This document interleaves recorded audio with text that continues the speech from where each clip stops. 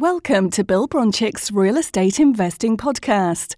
Mr. Bronchick is an attorney, best-selling author, and a real estate investor with 25 years' experience. For more information and free articles and videos, visit his website at www.legalwiz.com. So we're going to talk about landlord legal liabilities and laws that you need to be concerned with if you are a landlord. And one of them is not really COVID. So putting that aside, let's go into the different categories. I have 8 different categories of landlord liabilities and things you need to be aware of.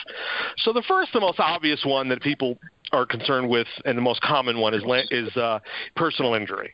Personal injury to a tenant, personal injury to a guest of a tenant. There's even liability to some extent to trespassers. If you have a pool and someone hops the fence and drowns in the pool, yes, you do have liability if that fence was inadequate. Those are what's called attractive nuisances.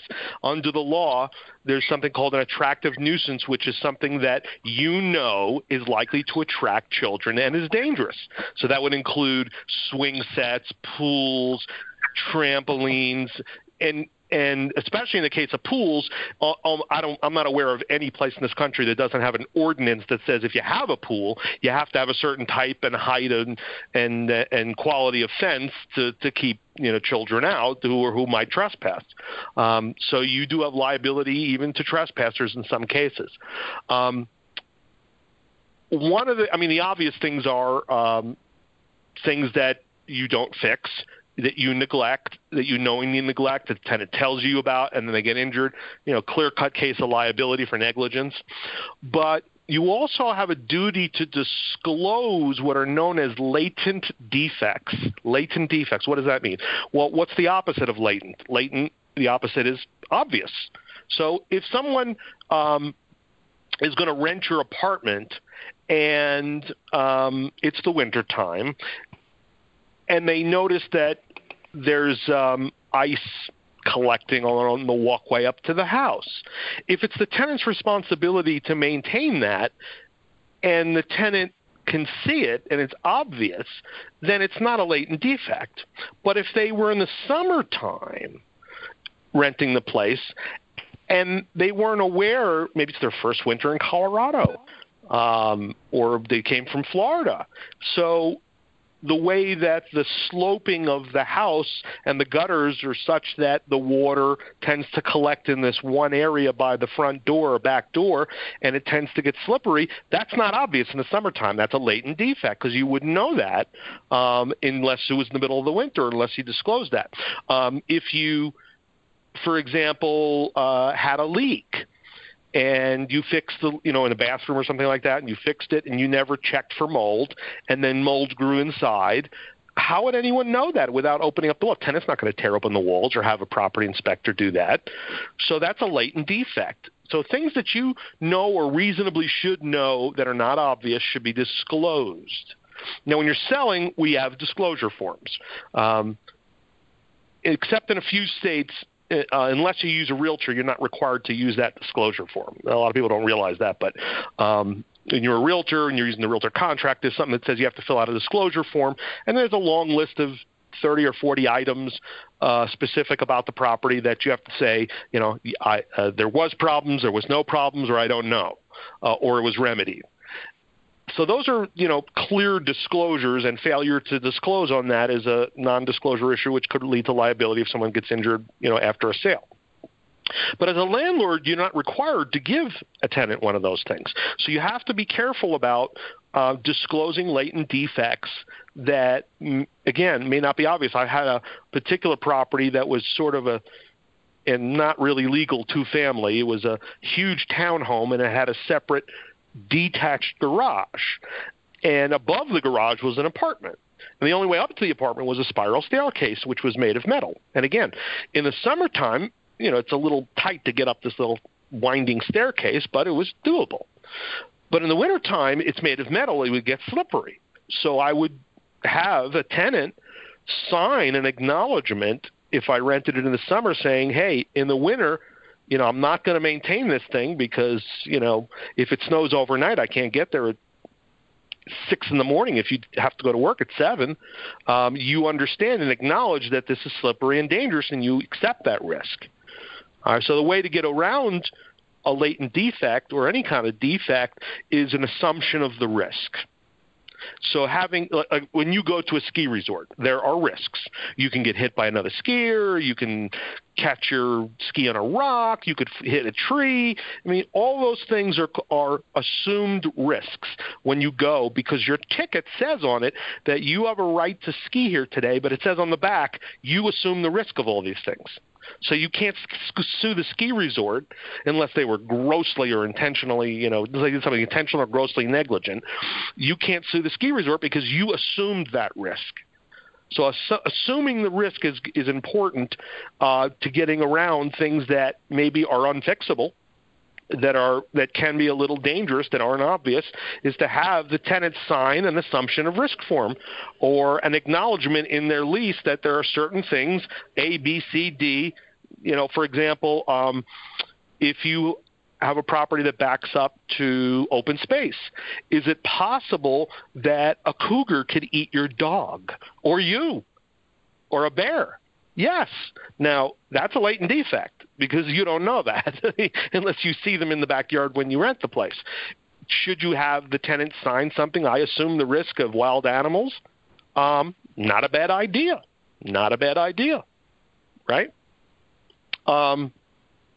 Another thing, liability that comes up a lot is having tenants do the work.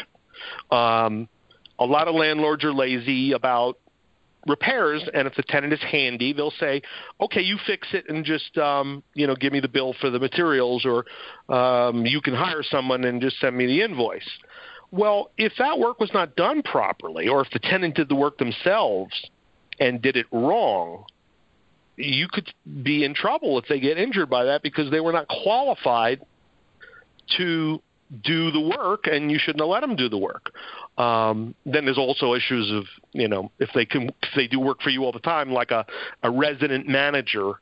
A lot of people who have small apartment buildings have one person who lives in a unit that in exchange for rent fixes all the stuff around the place and deals with the tenants and maybe collects rent. Well, that's an employee. That's an employee. And you could be held liable for the misdeeds that they have because technically they're your employee, even though they're not on your books as an employee. You're paying them free rent in exchange for work. That is the definition of employment. Maybe they're not a full-time employee. They could be a part-time employee. And then the last thing, a lot of people carry insurance, which is a good thing to carry. Everyone should carry enough insurance for the worst-case scenario. And the worst-case scenario, obviously, is someone unfortunately dying or being severely injured from, a fire, lead paint, an accident of some kind, a deck collapsing. There's a million things you probably can't think of. Insurance is not for the ones you can think of. It's for the million reasons you can't think of. And most people run around with $300,000 in liability coverage, which is woefully inadequate. Do you think someone's life is worth $300,000 to a jury? That is woefully inadequate. So if you do get a policy, ask the insurance agent, how much liability coverage do I have for this? And if most of them are trying to quote cheap, so they're going to quote you a basic, $100, $200, $300, max $500,000 in liability coverage, which is not enough. Now, if they won't sell you more, some insurance companies won't sell you more than $500,000. You can get an umbrella policy. So if you have 5 properties and each with $500,000 in liability coverage, you can buy an umbrella that starts at $500,001 up to, let's say, $2 million, and that's very cheap to buy. I mean, that would be like $600 a year, because the chances of something catastrophic happening are infinitesimally small. That's why the policy is so cheap. Most claims are under $100,000 or even under $50,000. That's why your regular policy is much more expensive. But is it worth having an extra $2 million in cover, $1.5 million or $2 million in coverage for $600 or $700 a year? You better believe it's worth it. Absolutely worth it. And if you have your personal home, your car, and your rentals with the same insurance company, they'll cover all of it. So if you have a car accident or your kids have a car accident and you only have $500,000 in coverage, you get an extra $2 million in umbrella. If your home only has $300,000, now you have $2.3 million, and it's all covered under the umbrella. Now, umbrellas are great, but understand, don't get into a false sense of lulled into a false sense of security with an umbrella. An umbrella does not cover more items, more things, more events, just more money. So if your primary policy doesn't cover the claim, neither does the umbrella. So, for example, ordinary negligence would be covered by a policy, and so would the umbrella policy covered if it was a big number.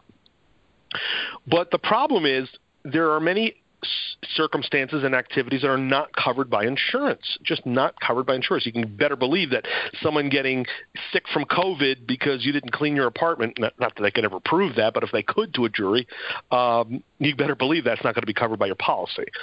And there's lots of things that aren't covered by your policy.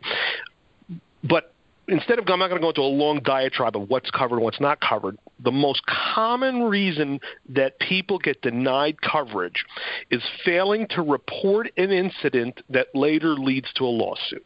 Because your insurance policy says in it, if anything happens, any incident that might later lead to a claim, you have a duty to promptly notify us. Now, when you get your renewal, they ask you, did anything happen in the last year that we need to know about before we renew your policy? Most people say no, even if something did happen. Why? Because they're afraid their rates are going to go up, and they figure, well, it wasn't a big deal. Someone wasn't really injured that badly. The neighbor's kid was playing on the trampoline and broke her leg, but we're friends, and we took her to the hospital, and she's fine. 3 years later, or actually in the case of a child has till they're 18 to sue, plus the statute of limitations for negligence, which is anywhere from 3 to 6 years, depending on what state you're in. So, they can sue you 10 years later for that, and your insurance company says, why didn't you report this? We're not covering it. We're not covering it at all. Neither does your umbrella cover it, because the primary policy doesn't cover it. So if anything happens, you're aware of anything that happens in terms of injury on a property of any kind, report it. I know your rates are going to go up. It's unfortunate. But the risk of a claim later is too great. I had a client who had a rental, a fourplex. One of the tenants had a fridge hooked up to a water line for the ice maker, pulled it out to clean it, snapped the line, didn't realize it, water collected. He walked back in the kitchen an hour later, slipped and fell and broke his leg. Okay? My client waited 9 months before reporting that to his insurance company because he got a letter from a lawyer representing the tenant. And the insurance company initially denied the claim. He had to, hire a lawyer and fight the insurance company, saying, no, 9 months is not an unreasonable time. You need to cover this. And eventually they hemmed and hawed, but they did cover it. But just goes to show you, insurance companies are really good at collecting premiums and denying claims. So be aware of incidences. That's the easiest way for an insurance company to deny a claim is to say you didn't report this incident that later led to a lawsuit. All right. So that's enough of that for my soapbox on that one. Let's go into the next thing, which is independent contractors. So if you hire contractors to do work on your rentals, you got to be aware of, one, liability. If they do something wrong and you hired them, most likely you're going to be held liable. So you got to make sure they have insurance. In terms of reporting to the IRS, you're supposed to give 1099s for any non-corporate entity or person you paid more than $600 in a 12-month calendar tax year. So, Joe Handyman LLC did $4,000 worth of work. Do you have to give them a 1099? Well, that depends. Does that LLC report as a corporation? If it does, then you don't. I said corporation. I didn't say corporate entity. An LLC, which is just like Joe Handyman owns it and is disregarded for tax purposes, which means he reports as a Schedule C on his taxes, is not exempt from 1099 reporting. So you got to give that person a 1099, and you should, before you pay, have them fill out a W-9 form with their tax ID number and all that, and determine whether or not you have to give them a 1099, because it's, try chasing them down at the end of the year when you want to do taxes. Good luck. Okay? If you hire someone to do handyman work, like one of the examples I mentioned was work in exchange for rent, either they're an employee or they're an independent contractor, but you don't straddle that line. Make them one or the other. So if they're an independent contractor, then you have an agreement that says in exchange for rent, $900 worth a month or $1,500 worth a month, you're going to do the following things for me. I'm not going to supervise your hours. I am not going to tell you when to do it. You're not going to use my tools. I am not going to pay you by the hour. You are an independent contractor, and you have a duty to report on your own that income. Okay? So that's clearly making them an independent contractor.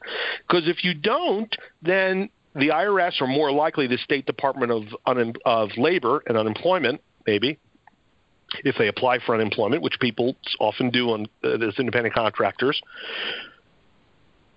then they're going to say, well, this person was your part-time employee. And if they were injured and you don't have unemployment insurance, that's unfortunate. Or liability insurance, disability insurance, or, you can get into big trouble with that.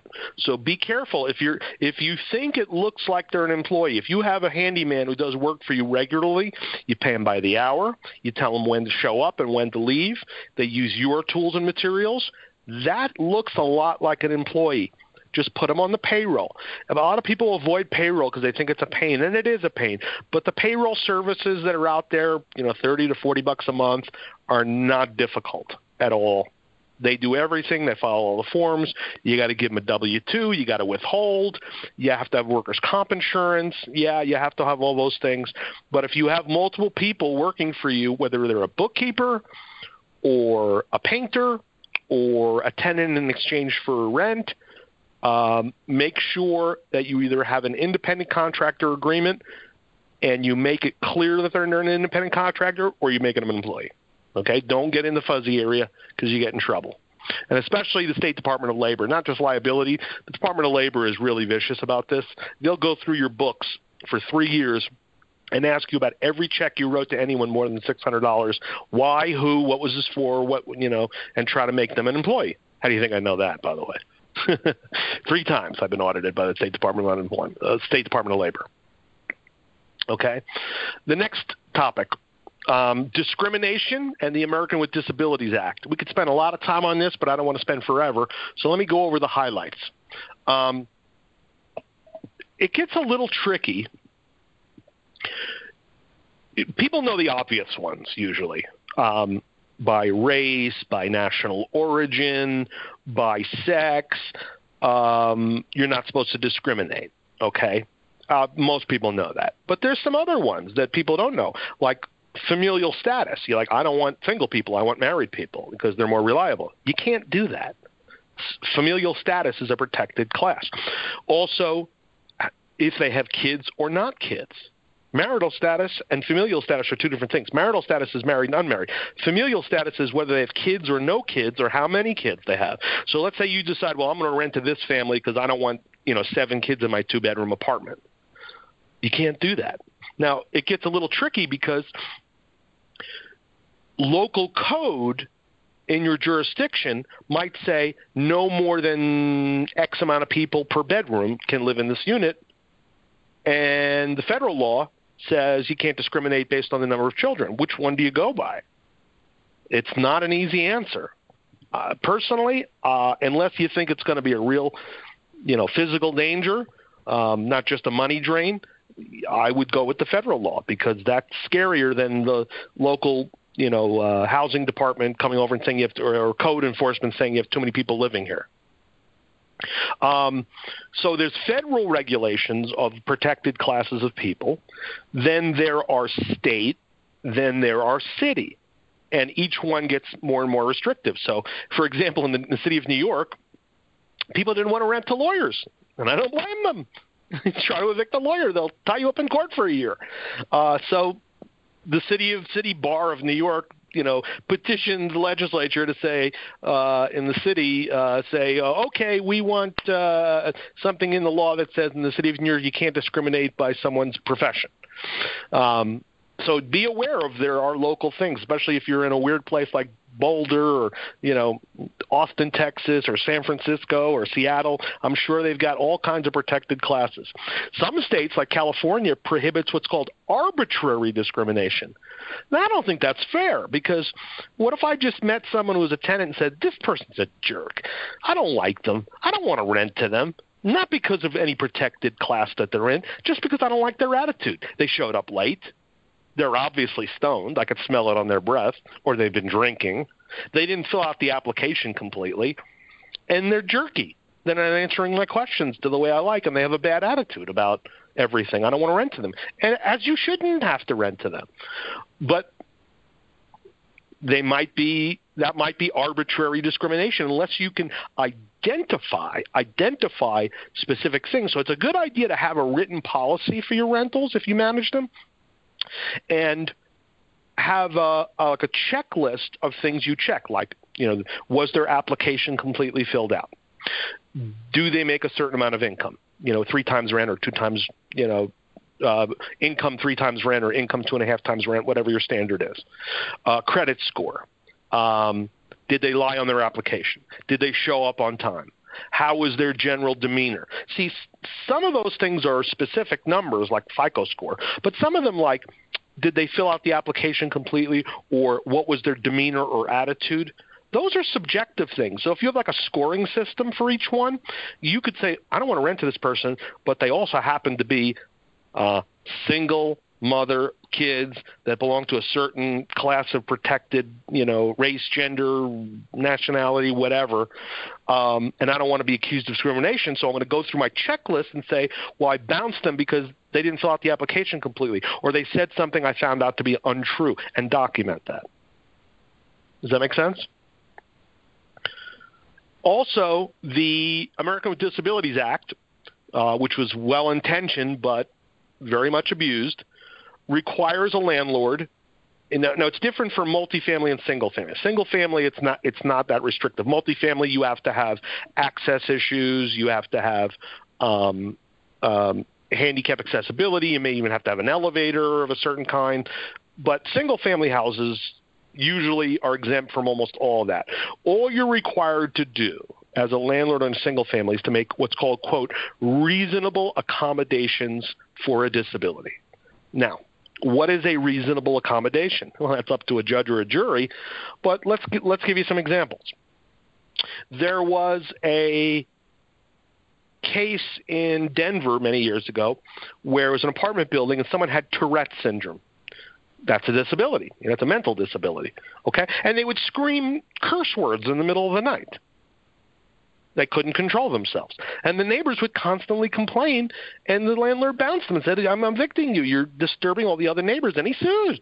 He lost. Because is it reasonable for a landlord to make an accommodation for someone who has Tourette's, who screams and destroys all, the quiet enjoyment of the neighboring tenants? Like, for example, let's give you a more concrete example. Marijuana. Let's say someone has a disability that requires them to have medical marijuana, which is legal in Colorado, and they may have a prescription for medical marijuana. Does that mean you have to allow them to grow it or smoke it in your house? No, you do not. That is an unreasonable accommodation. You're allowed to say no smoking of any kind in the house.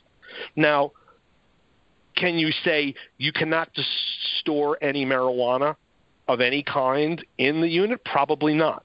If they have CBD oil or edibles that they need to store for their personal use, that's fine. But what about growing? They say, oh, well, I can't afford that, so I have to grow my own plants. And let's say growing requires an additional requirements for ventilation, which might mean you have to upgrade your electrical service, which might mean the place smells and you have to repaint it afterwards from the growing. You don't have to make that accommodation. That's an unreasonable accommodation to ask the landlord to make. Does that make sense? Okay. So the American Disabilities Act requires you to make reasonable accommodations. So you're going to have a judgment call on what is reasonable, what is unreasonable. Okay? If someone says, I have a wheelchair and I want to build a temporary wooden ramp in the front of the house that I'll remove when I leave, do you have to allow that? Yeah. That's not unreasonable because they can remove it. If they say, well, I can't get my wheelchair through the house, so you have to widen all the doorways. No, that is unreasonable. That's an unreasonable request because it's going to cost you an arm and a leg to do that. You have to fundamentally change the house in order to accommodate a wheelchair. So you may want to do it, it'd be nice, but you don't have to do it. Next, environmental liabilities. So we got all kinds of environmental issues: mold, lead, radon, asbestos, secondhand smoke, mess labs. Let's go through them one by one. Mold. That falls generally under latent defects. If you didn't know about it, or you should have known about it and didn't do anything. If you knew about it and didn't do anything, if you should have known and didn't do anything, you could be liable. If you didn't know and didn't have any reasonable belief that there was mold in the house, then you're off the hook. But once a tenant says something and says, my kid just got back from the doctor and, the kid has asthma and they think it's irritated by mold spores they found in a test, you should go test the house professionally and remediate it. If there was a flood or there was bad leaking water around the surround of a tub that leaked into the walls and created mold, you should open that up and make sure it's remediated. Lead. We have specific rules the EPA has about lead, and if a house is pre-78, you have to fill out a disclosure form. You can find it on EPA.gov, and you're supposed to give them that pamphlet that says all about lead in your home, I think is the name of the pamphlet. You can download it as a PDF.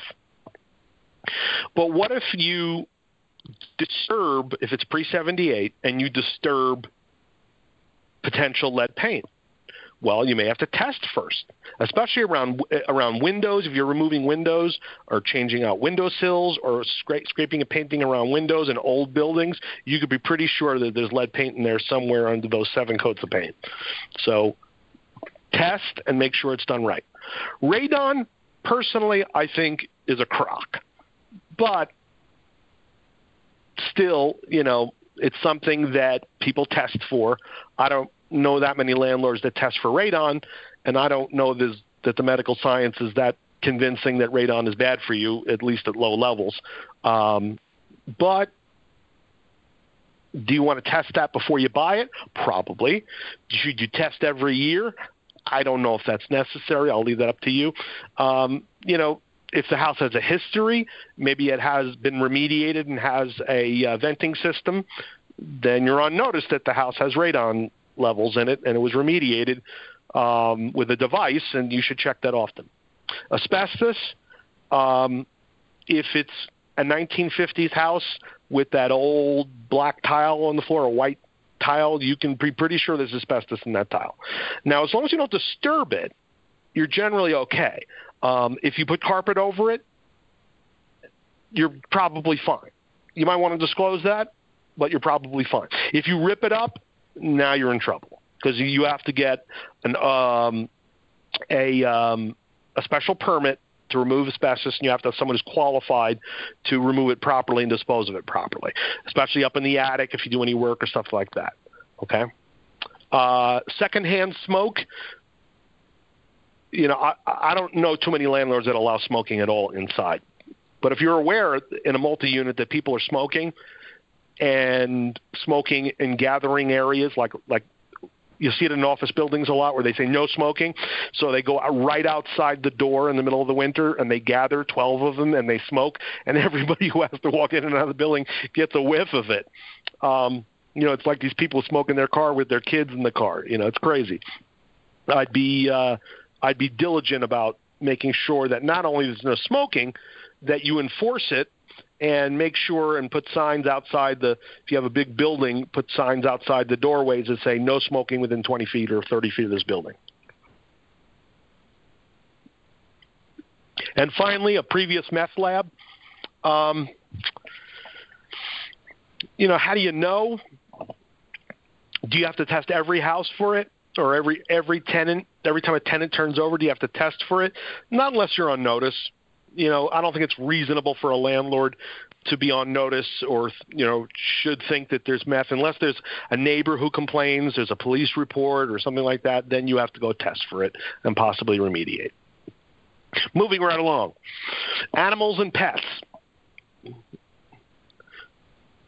Some people equate those with bad tenants, but I'm talking about real animals and pets. You can't exclude or charge more or charge a pet fee for a service animal.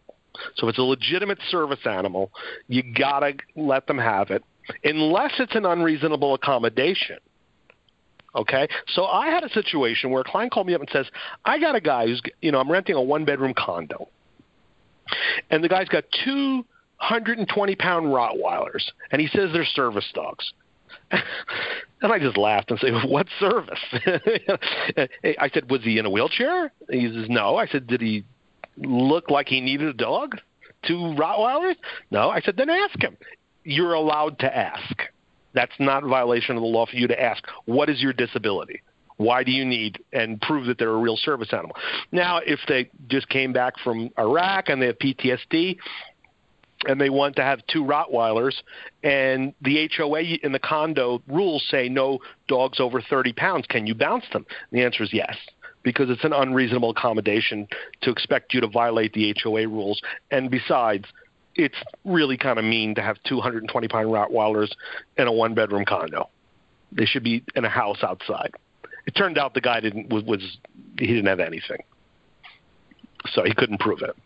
He threatened to sue, but everybody has a lawyer. Isn't that interesting? All tenants have lawyers. They can't pay their rent, but they all can afford lawyers. Dogs, there's the 1 bite rule. That means once an animal bites somebody, neighbor, guest, whoever, you're on notice of a propensity of that dog or other animal to be vicious. So you have to report it to the local sheriff. That's the law. And you should tell them to get rid of it. And you should put that in your lease too, that you have, if you allow dogs, that a particular dog that you can charge a pet fee as long as it's not a service animal. You can charge a pet deposit or an extra rent, and put in the agreement that once they attack somebody or bite someone, they're gone. They're gone. So there's no argument later about why I have to get rid of the family dog. Now, what about like Rottweilers or even worse, pit bulls? I read there's a website that keeps statistics on all this stuff, and they said 60% of dog bite fatalities are from pit bulls. So, I know people are always going to tell me, I have a pit bull, it's the sweetest thing in the world. That's great, but statistically, 60% of dog bite fatalities are pit bulls. You should not allow pit bulls.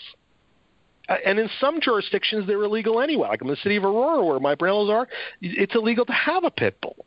So you could bounce them on that. Or you can say, look, I don't want the risk of a pit bull.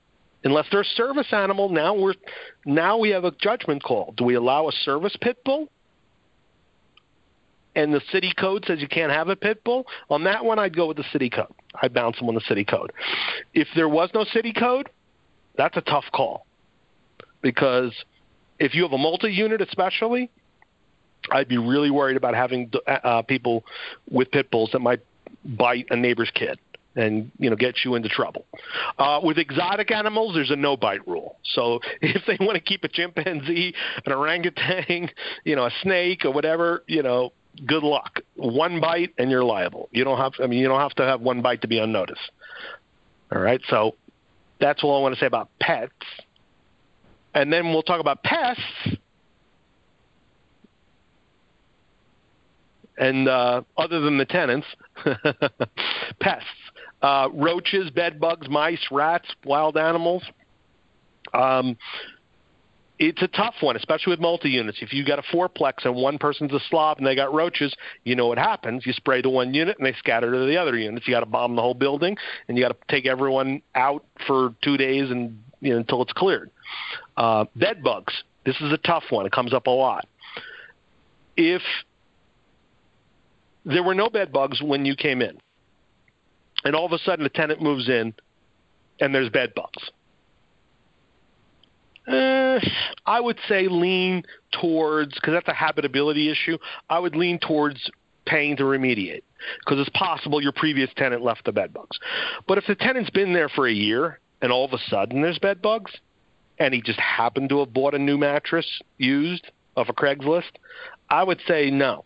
I would say that's your responsibility. There's no way they're going to prove that the bed bugs were there and they just came out a year later. Okay? But at least, in some states and localities, bed bugs are the responsibility of the landlord. So it's a judgment call you have to make there. Same thing with mice and rats. And we talked earlier about wild animals. I would recommend to your tenants, if you're in an area where there's bears, that they keep the garbage in the garage or keep the lids locked up in a big, give them big garbage cans with lids closed, with a bungee cord so they don't get, or if you have an apartment building, build a surround that locks and closes so bears can't get in it. Because once the bears run out of food there, guess where they start going? Next one. We have two left. A bad lease. So we can spend a lot of time talking about leases, but let me quickly talk about some of the highlights of things you want in your lease. Late fees. They are limited by state law in some states and some localities, so know what they are. But generally speaking, you don't want to gouge people, but you should have a late fee after a certain day of the month. That's a flat fee plus a per diem. Otherwise, if you just have a flat fee, then why should they pay on the 8th when they could pay on the 30th? It's the same late fee, right? Bounce checks, state law does regulate what you can ding them for, and it can't be more than the actual bank charge. So you can't charge them $100 for a bounce check when your bank charges you $12. Attorney's fee clauses. This is interesting. Almost every landlord puts something in there that says, if we sue and we win, we get attorney's fees. Well, implied in most states, implied in that is a reciprocal right, even though it doesn't say the tenant can get it. It usually says the landlord can get it. Implied in most states is a reciprocal right of the tenant to get attorney's fees if they win, okay? Or if your lease just says the winner gets attorney's fees, the tenant can get attorney's fees. Well, if you've got a low-income tenant, like a Section 8 tenant, and they get a free lawyer from legal aid, and you lose, you're going to pay their attorney's fees. But if you sue and you win, what's the odds you're going to collect anything? So if you're dealing in properties like that with tenants like that, and you know they have access to local legal aid lawyers for free, I would take the attorney fee clause winning out of it, because it only will work against you. It can't work for you because you can't collect from someone who's broke. But if they get attorney's fees, you got to pay them. Interesting theory there. A lot of people put attorney's fee clauses in there. I advise sometimes to take them out, depending on the situation. Okay. That's all I want to say about contract clauses right now. There's so much we could say about that. We'll save it for another discussion. But going on to the other area, which is criminal activity. Liability for failing to regulate criminal activity in a multi-unit. If you know there's drug dealing going on, if you know there's criminal activity, prostitution, whatever, if someone gets injured, you could be held liable for allowing it to go on. Okay? Failing to deal with the activity of other tenants. So if one tenant assaults another tenant, you should bounce the assaulting tenant, the assaulter. Get rid of them. You should have something in your lease that says if you are convicted of the following or any class of felony, then we have a right to evict you.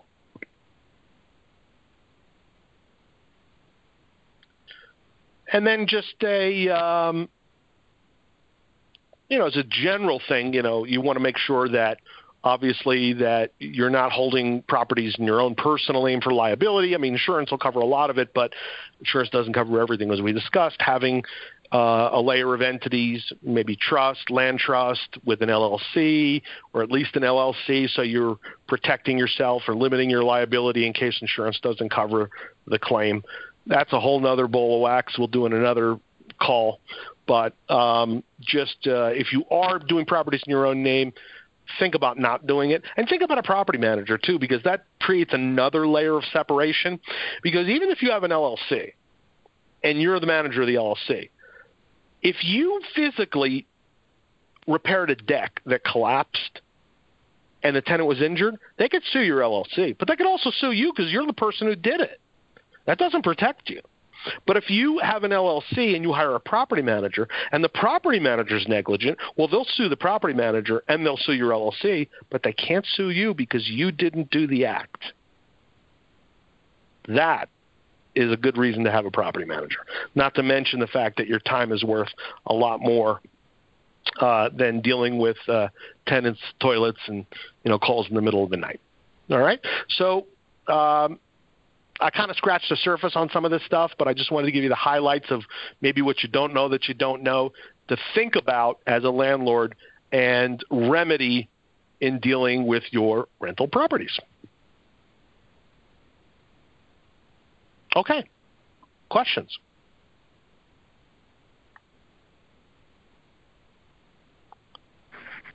I have a question. Mm-hmm. This is Renee. About security deposits and returning in this COVID environment. So the law says that the itemization, and I can't remember if it says and or the security deposit funds, whatever, needs to be sent by U.S. mail within that 60-day period. Okay. Yes. Not Isn't that interesting? You don't know where they moved to, right?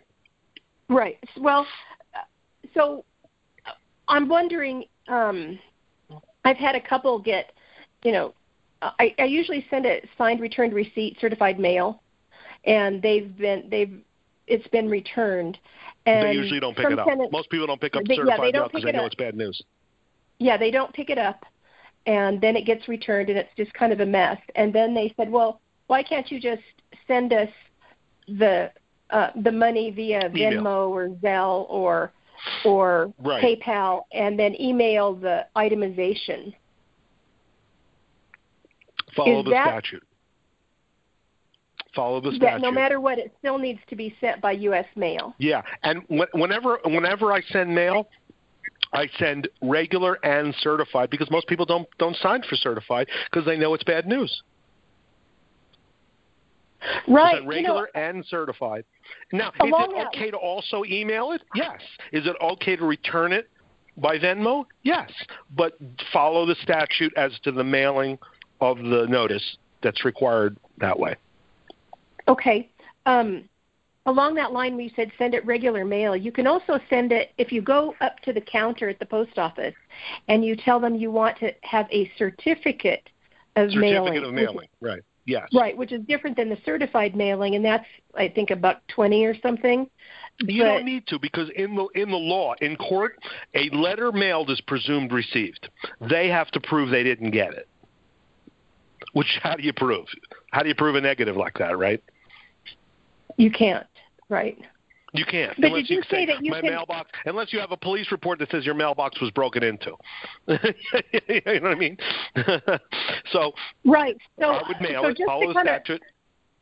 Recap. So the itemization should be sent U.S. mail, but I can send them the funds somewhere else other than a check?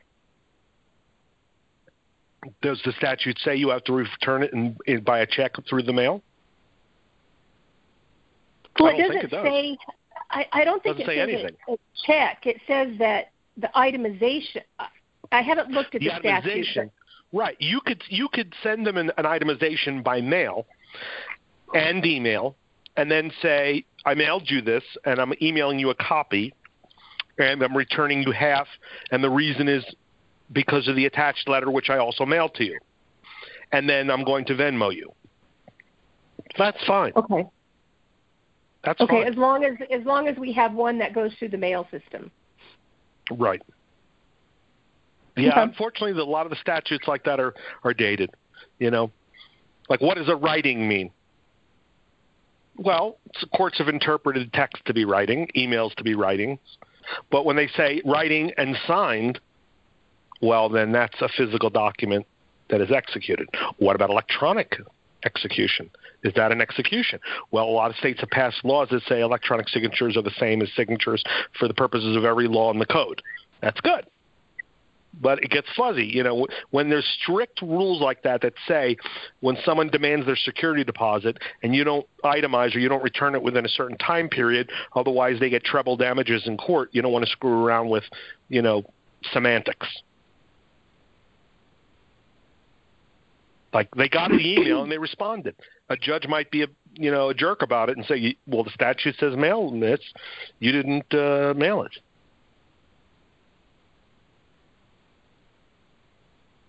Okay.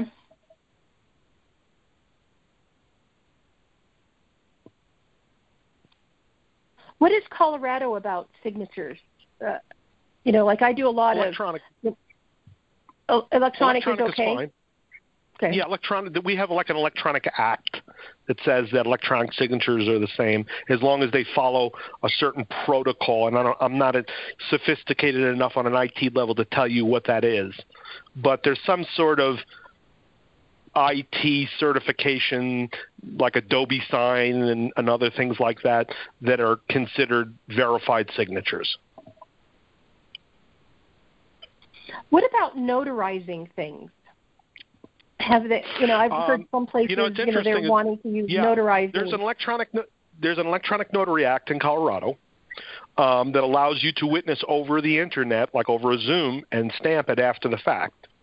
There's also e-notarized websites. I think it's notarize.com, but they charge an enormous amount of money to e-notarize something. Like you upload a document and then they electronically notarize it. It's like $85. I mean, it's insane. It's insane. You can go to 123notary.com and find a mobile notary who will show up at your house for half of that and notarize something.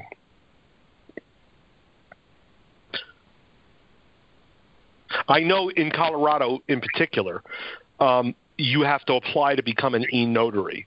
It's a small process and a small fee, but it's not a big deal. I know the governor signed an order that says we're suspending that requirement during COVID. So if you're a regular notary, you can e-notarize as well. Oh, okay. And if you want the specifics on how to do it just go to the Secretary of State website. They have a whole thing about it. How do you do it? What's the requirements and so forth. And check out notarize.com. And there's one other website I can't remember the name of that'll like notarize a deed electronically for you.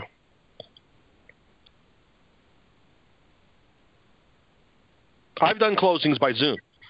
What I did is I just said, okay, everybody, sign the document in front of me.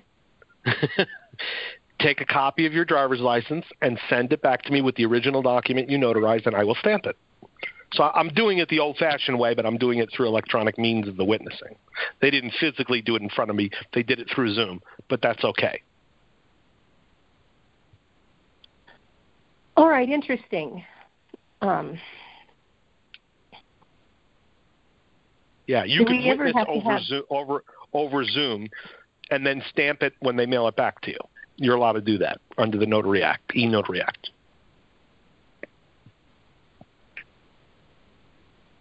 Okay. Yep. Good questions, though. Excellent questions. Thank you. All right, who else? Anything on the issues I've covered or any other legal-related landlord issues? Carter, if I had some work done over 600 and I forgot, unfortunately, to get the W-9, what can I do? What actions? The fine from the IRS is I think it's $100 per form. The question and then becomes, how will the IRS ever know that this happened to find you? So you have two choices. You could let sleeping dogs lie as a practical matter, and the IRS is not going to find out about it. Probably 99.9% of the cases. Or you can fill out a blank one with their name and address and mail it to them and leave it blank and send a copy to the IRS. Then they're going to send you something back saying, where is the tax ID number? And then you're going to mail them back and say, I don't have it. So do you want to deal with the consequences of number 2 or the consequences of number 1? I think the odds are on number 1. If you didn't do it, I wouldn't worry about it. But don't make a practice of it. Like if you had 100 contractors you paid and you didn't send any 1099s, the IRS catches on, then they're going to audit you and say, here's 100 other ones you didn't do. That's $10,000 fine. Yeah, this was just the one case, so. Yeah, I wouldn't lose sleep over it. You don't go to jail over it. It's a $100 fine if the IRS finds out. Okay, but I will remember in the future. Yeah. Can they disqualify that write-off? No, they can't disqualify the write-off, but they can fine you for not filing the form. Because you send 1099s to your contractors, and you send a copy of those with I think it's a 1096 form, which is the summary of all of them. I don't remember.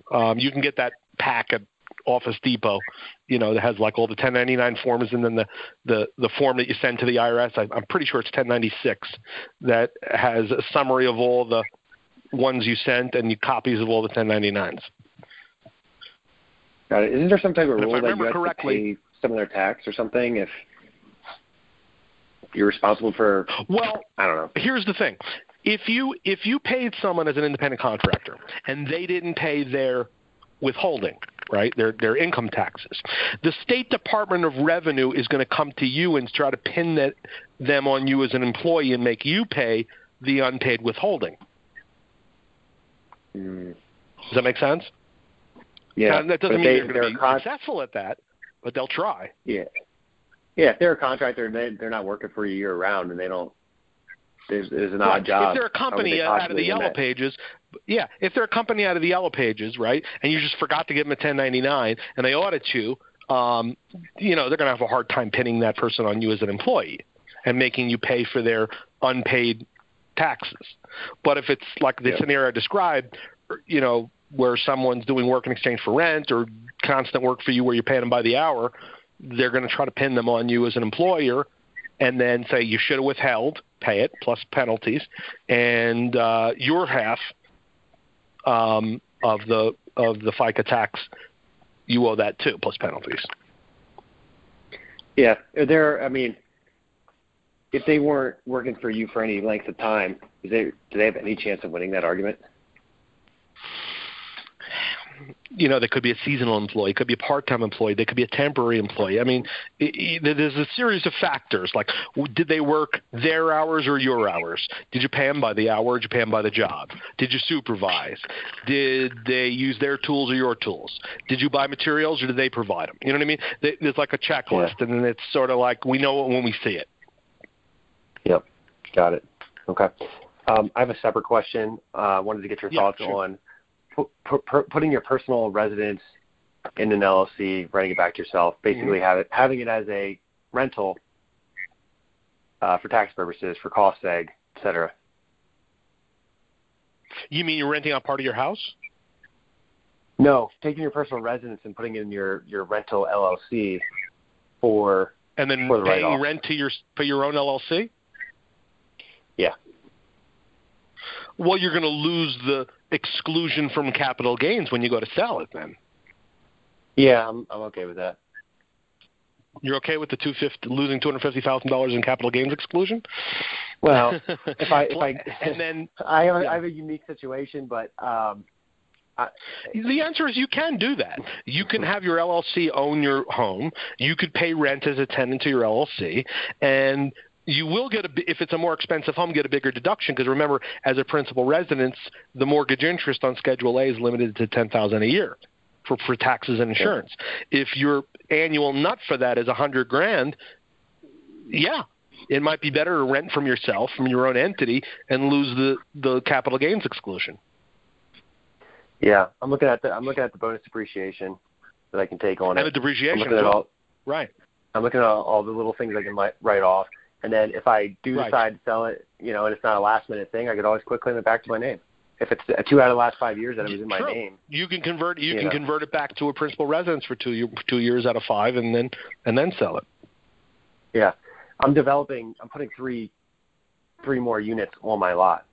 And so it's like, am I able to put the whole thing under an LLC? But make sure it's market rent you're paying to your LLC, because you can't pay your LLC $500 and then lose, $2,000 a month and then write that off. Yeah. Yeah, so it's got to be somewhat reasonable. Yeah, it's got to be fair market rent. Okay, got it. Yeah, looking at doing that, so wanted to just see what you thought. Yeah. Cool. Good. Good question. All good questions. Another question. Shoot. Emotional support animals, not service animals, because service animals you have to consider that they are an extension of a human being. Right. But emotional support animals. Is it a reasonable accommodation? Okay, can you? Okay, here's my I guess I want to know what I've been doing. You can ask for proof. You can ask for proof. There's a standard for service animals. You can't just say, "Well, I'm a person with anxiety without my Chihuahua."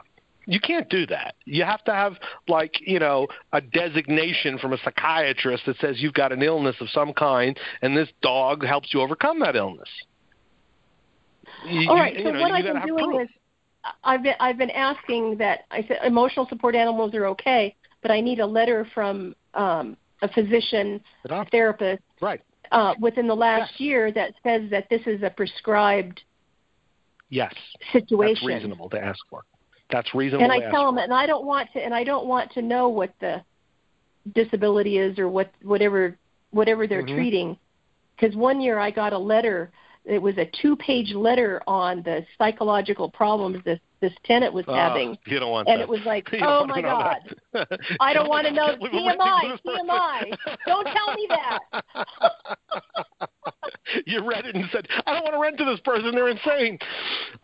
Yeah, exactly. No, I mean, yeah. it made me look at them differently. Like I said earlier, it's okay to ask for any kind of service animal or an emotional support animal, for a doctor's note or certification or whatever it is that they, proof of the disability or the emotional support requirement, from a doctor. Yeah, that's okay.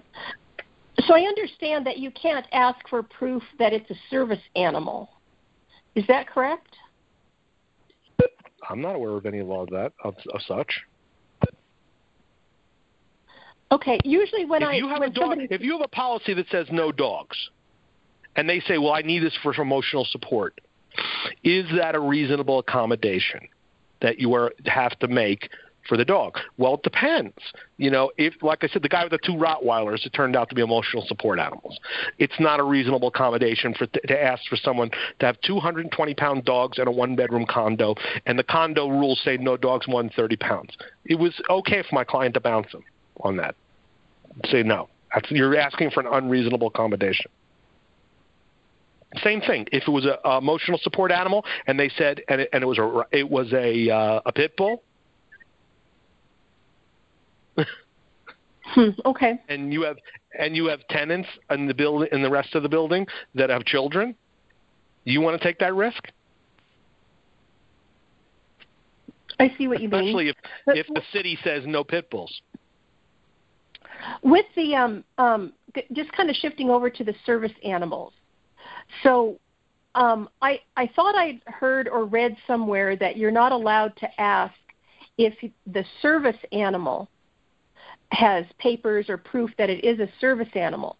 And I don't know about that, but I have noticed that if it is a real service animal, then when I ask the question, when they say I have a service animal, and I ask the question, and what does this service animal do? What function does it provide? Mm-hmm. If it's a real service dog, they will say. You're not okay. A place of public accommodation cannot ask for proof the animal has been certified, trained, or licensed as a service animal.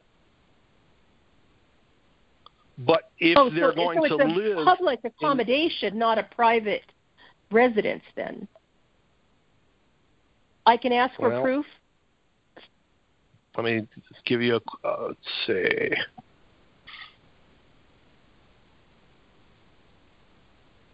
I'm looking it up real quick under the ADA. Okay. Usually I find if it's a real But service they can animal. this is according to, this is a government website, this is the .gov website. It says that they can ask for proof that the service animal is prescribed by a medical professional. Okay. Okay. Under Fair Housing Act,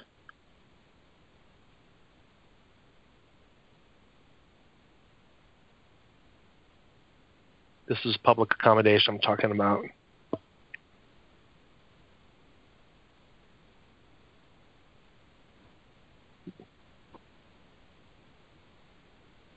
If you rent 4 units or less and they live in one of the units,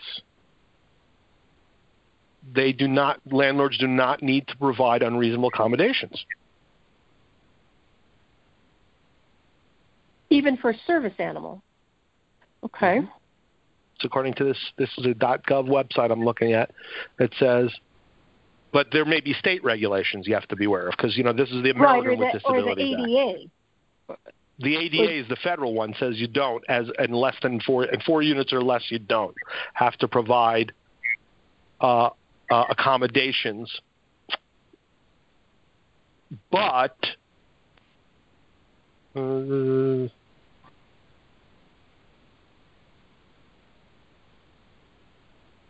no, I'm just reading here. It said, if it's a 4-unit building and you live in one and rent the other 2, you don't have to provide the accommodation. You do have to provide the accommodation in a single-family home. Okay. As long as it is a reasonable accommodation. So it goes back to what's a reasonable accommodation. Okay. Right, but I can ask if for some sort of documentation if they're a service animal. I can or I cannot ask. Let me read this here.